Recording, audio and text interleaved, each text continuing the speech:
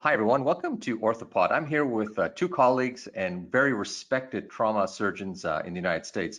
Here with Bob Zura, who's a professor of orthopedics and a friend and colleague as well, Dr. Samir Mehta, who is also an associate professor of orthopedics. Gentlemen, hello. Hey, Mo. Hello, how are you? So I wish we were speaking on slightly different terms, but in the last 3 months, there's been, as you know, a massive shift in the way we practice fracture care. I'm curious from your perspective, how fracture care has been impacted at your respective institutions. I wonder, Samir, if things have changed.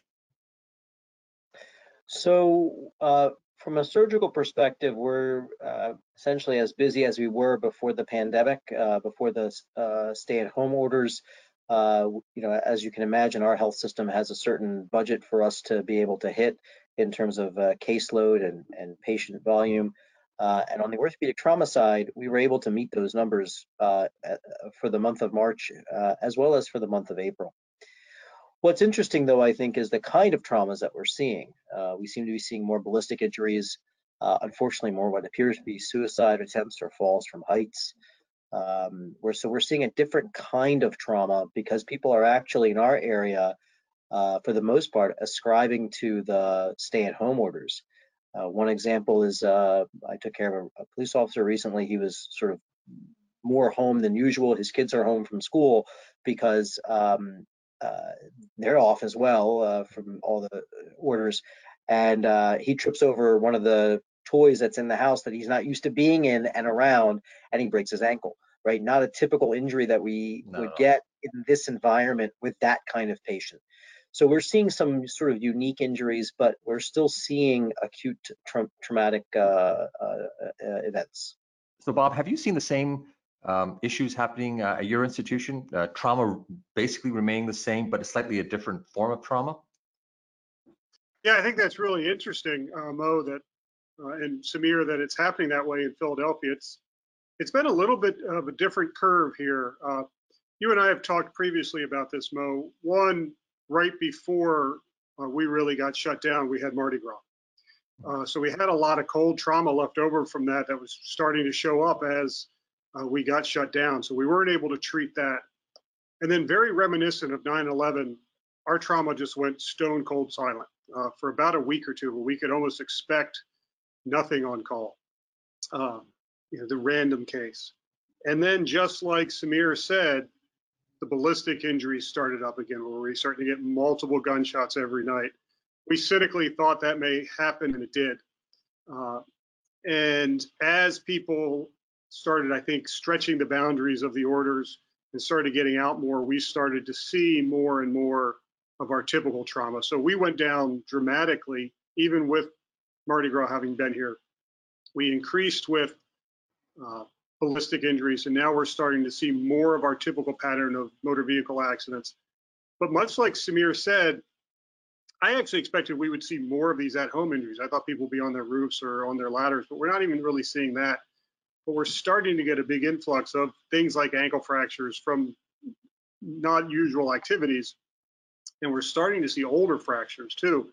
We had an ankle fracture coming yesterday that was 4 weeks old, just because the patient was afraid to come to our hospital. New Orleans was an epicenter for a week, and I think that has some institutional memory in the community. So people just haven't been coming to us.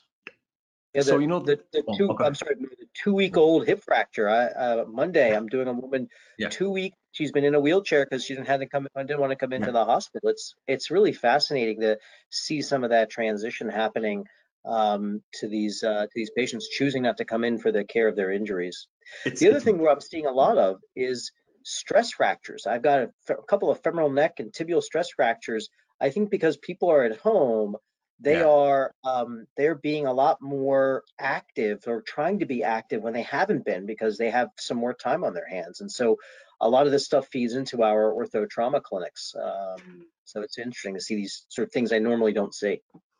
And and what you guys are both describing is pretty well happening around the world. So we've had the opportunity to speak with surgeons in Italy and Spain, and also in India recently.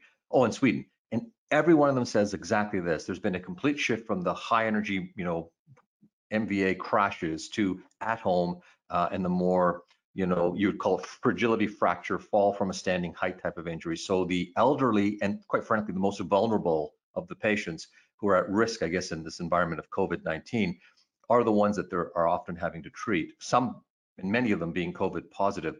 Have you had any COVID positive patients that you've been treating, and how's that in terms of outcomes and in terms of your perception of the impact of COVID actually on the care? So I've had to operate on a few COVID positive patients. I did a talus fracture recently, and somebody who came in with who was COVID positive, picked up in our emergency room and then isolated. He was asymptomatic but positive for COVID. We have a process in place for these patients with designated anesthesia teams, a designated OR, and a process in terms of how the room is entered. Once you enter the room, you can't leave, no papers in the room, et cetera, et cetera. And I'll be honest with you, as a provider, because the process has been so well delineated and defined, and almost checklist, if you will, I didn't feel uncomfortable. Obviously, you think about it, but I didn't look at this any different than any other, universal precautions type scenario. So yeah, it was, we've had patients we've had to operate on hip fractures, pelvic ring injuries, acetabular fractures that can't be managed non-operatively. And so the process, as long as it's defined and everyone knows their role, it's so far worked quite well. Oh, that's pretty good. Do you have any sense, and I guess before I jump to that, Bob, have you had any experience at all with the COVID positive patients in trauma? Yeah, we have. We've experienced it on both ends. One, some that we're finding out after the fact that they were COVID positive, and then you have the reaching out to the team and concern that we perhaps didn't follow all the same regulations. And we've also had some folks that are known COVID that we've operated on. Same idea as what Samir is saying is that if we think the fracture needs surgical care, we'll still intervene. In all the cases that we've had, at least, if they're COVID positive, we have protocols in place that vary and seem to change frequently as we develop them. But we're intubating in another room, we're isolating hallways, we're cleaning the rooms a little bit more afterwards. Same sort of thing about traffic in the room. We're wearing N95s. So that's, but it hasn't changed our care at this point. I haven't had someone that we were going to operate on find that they're COVID positive and then decide not to. That hasn't happened yet. But I also worry, I'm sorry to speak over you, Mo. I also worry a little bit. I had a diabetic unstable ankle that we fixed, and I kept that patient in the hospital because her sugars were 400 over the weekend after we fixed her. And I have anxiety on a couple levels. One, some of the very early and rudimentary papers out of China or Singapore had every single patient you operated on died. So I certainly don't want to put my patients at more risk because of a fracture, but also that's a bit of a stressor on my system. I've now exposed many more healthcare workers to this patient and keeping them in house, and I worry about that. But that being said, at this point, I'm still being a little bit myopic about the fracture. And if they need surgery, we proceed just like we did when we trained when HIV was evolving. Universal precautions, take care of people. And that's exactly the. Oh yeah, go ahead, Samir. Go ahead. I was going to say, I will say that it has sometimes changed my approach in the sense that we've been a lot more aggressive with using regional blocks. We've been a lot more aggressive about trying to discharge patients right from recovery. Sometimes historically, we don't admit things like ankles and distal radii, but clearly operative ones. Instead of sending them home, bringing them back, coming to clinic, filling out paperwork, we've said admit them, and we've actually fixed them and then discharged them home right from the OR as opposed to going back to the floor. So we're doing a few things from a process perspective that are maybe a little bit different for those things that are clearly, as Bob said, are operative, and we're not going to neglect care. We should not do care in this scenario. The other thing that I've done is simple things like closing wounds with absorbable sutures so that I can do telemedicine with the patient post-operatively, which I've never been a traditional absorbable suture closer person. I've usually used something that's more, just I'm dogmatic about that, staples or nylons or something. Yeah. But I am doing more things like that where I don't have to bring the patient back just for suture removal, and I can do their care remotely and not have to worry about that kind of stuff. Well, I mean, these are all sort of the critical approaches that we're going to have to do probably for the next months, I would imagine, if not, if not pushing up into even 2021. Do you both have any insight or perception around COVID itself and the positivity actually leading to a worse outcome? I mean, obviously there's the challenge of, all the distancing and the delays that couldn't obviously have impacts on outcome, but someone that, you've operated on a patient with COVID positive, do you believe that in and of itself is likely to lead to a complication, or have you had that experience? There's been lots of discussion, right, from case series in hip fracture patients saying that the mortality rates are very, very high. It's hard to untangle that because hip fracture patients already have such a difficult, outcome structure that's hard to understand that. But in a otherwise healthy patient population, are you seeing any adverse events of COVID itself? I have not seen, something I could come back and say it was COVID that had an effect on their morbidity or mortality. Okay. Obviously, there's some case reports about some kind of coagulopathy that may be associated with this. Right. From an orthopedic surgery and injury perspective, I have not seen that. And Okay. like you said, some of these patient populations are at risk. So it's hard to separate that out. Yeah. Same for me, Mo. Our N's too small at this point, and our experience actually hasn't been negative to date. So as you look to the future, things are going to slowly reopen. We are already in many countries starting reopening early phases, and some are a bit further along than others. We can learn from what's already happening in other countries that never really close. I mean, Sweden, for example, is sort of the world's barometer on what happens when you kind of let things continue.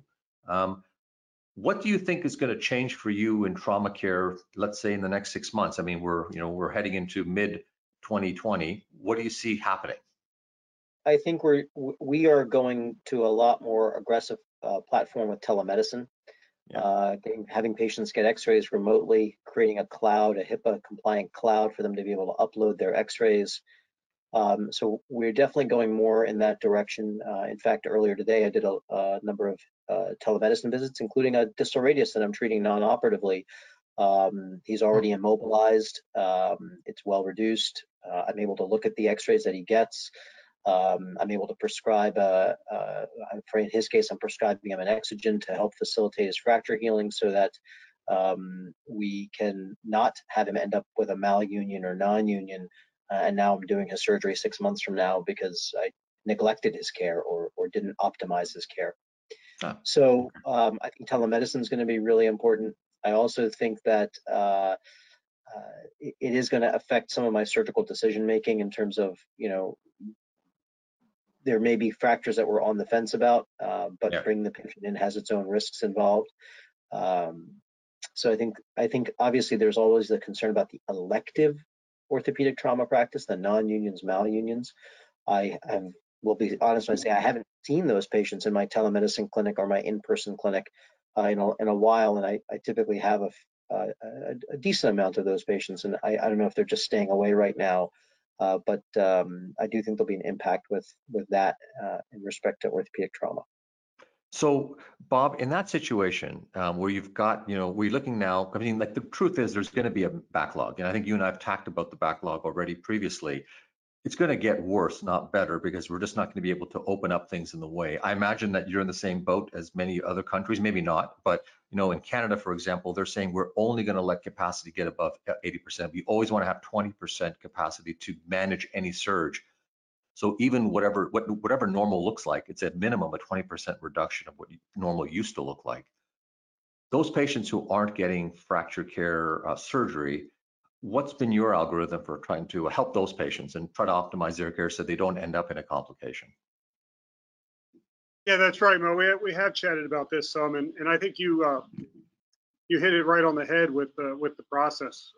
We're not to the point where they're telling us 80% capacity or issues like that. We're in evolution of opening up right now. We're at 25% or so of our OR, evolving to 50% over the next week or two. Limited a lot actually by our supply chain, not necessarily PPE, the supply chain of certain things that have been tough for us to get. But regardless, your point's absolutely on point. One, we're not going to be at full capacity for a long time. And two, I don't know what form it's going to take. I don't know if there's fractures that they just haven't come in. I suspect there's some of that. Are there patients who are going to be desperate to get back to work when they can get back to work and ignore their injury? But I totally agree that in the next few months, we're going to have a large volume of, if you will, ignored fractures. They may be ignored because we're just not fixing any clavicles during COVID, regardless of displacement.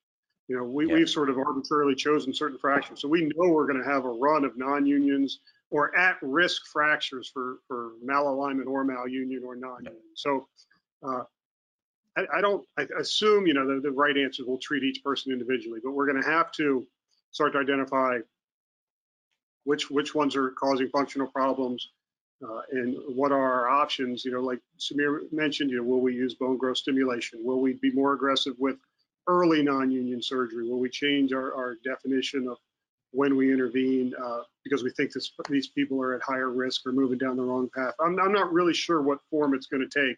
Yeah. Like we've talked about previously, we're going to have a really interesting group of delayed at-risk fracture patients. I mean, it seems at the very minimum that we're going to have to be venturing into, as both of you have suggested, ways in which we haven't necessarily invested in the past, which is virtual care, optimizing non-operative treatment, looking for modalities, you know, that can help us optimize patients at that point, and also looking to the future to say, you know, who needs to be prioritized, who needs surgery, ultimately who doesn't need surgery. Maybe on a last point for both of you, both of you obviously are very thoughtful individuals. I know have been thinking pretty heavily about this issue. Is there any one key learning point that you want to share with, you know, sort of our viewing group of surgeons and therapists and primary care docs who watch these podcasts? Any sort of words of just, I wouldn't say advice, but just reflection on how this has impacted you in your day-to-day practice? Maybe I'll start with you, Samir. So I watch some of my colleagues who have more of an elective practice than me, and I was obviously, you know, concerned that it would also have an impact. One of the things that I think has helped is the fact that and I think sometimes as orthopedic trauma surgeons, you know, whatever comes in, we'll take care of. But I will say that I've taken a fairly, I don't use the word aggressive, but I've taken up on telemedicine and communicating with my patients, being accessible for patients, new patients even, being open-minded about how care delivery can be done and performed, working with my staff, our administrative team, as well as our vendors, you know, whether it's braces or bone stimulators or whatnot, Right. to be able to provide care remotely. And what you find is that it's doable and it's possible. I know people who've said, I'm not doing telemedicine, I'm just going to wait till it opens up. And now that things are opening up, they're not seeming to ramp up because I think they didn't maintain that flow and that queue. And so I think having that open mind to be able to adopt and adapt to the new technologies out there has been really, really important. Oh, that's great. Thanks, Samir. Bob, anything to add to that? Yeah, it's never easy to follow Samir. And if I have things that are unique from what he said, I'm not sure. I'm a little bit of a naysayer on telemedicine for orthopedics. I think we're a hands-on and radiograph-based specialty, but I think what he said was absolutely on point. And I've been forced, and I think all of us have been forced to kind of reevaluate our take on some of these things. And it's not because I'm stubborn about it, it's because the patients need access and they need insight into what's going on. And I think along those lines, again, you asked not from an advice standpoint, but you know, we're not the front line of the COVID event. You know, you can all pick your favorite group, but it's intensivists, it's medicine doctors, it's ER doctors, and it's nurses by far. I mean, they're the ones going in the rooms.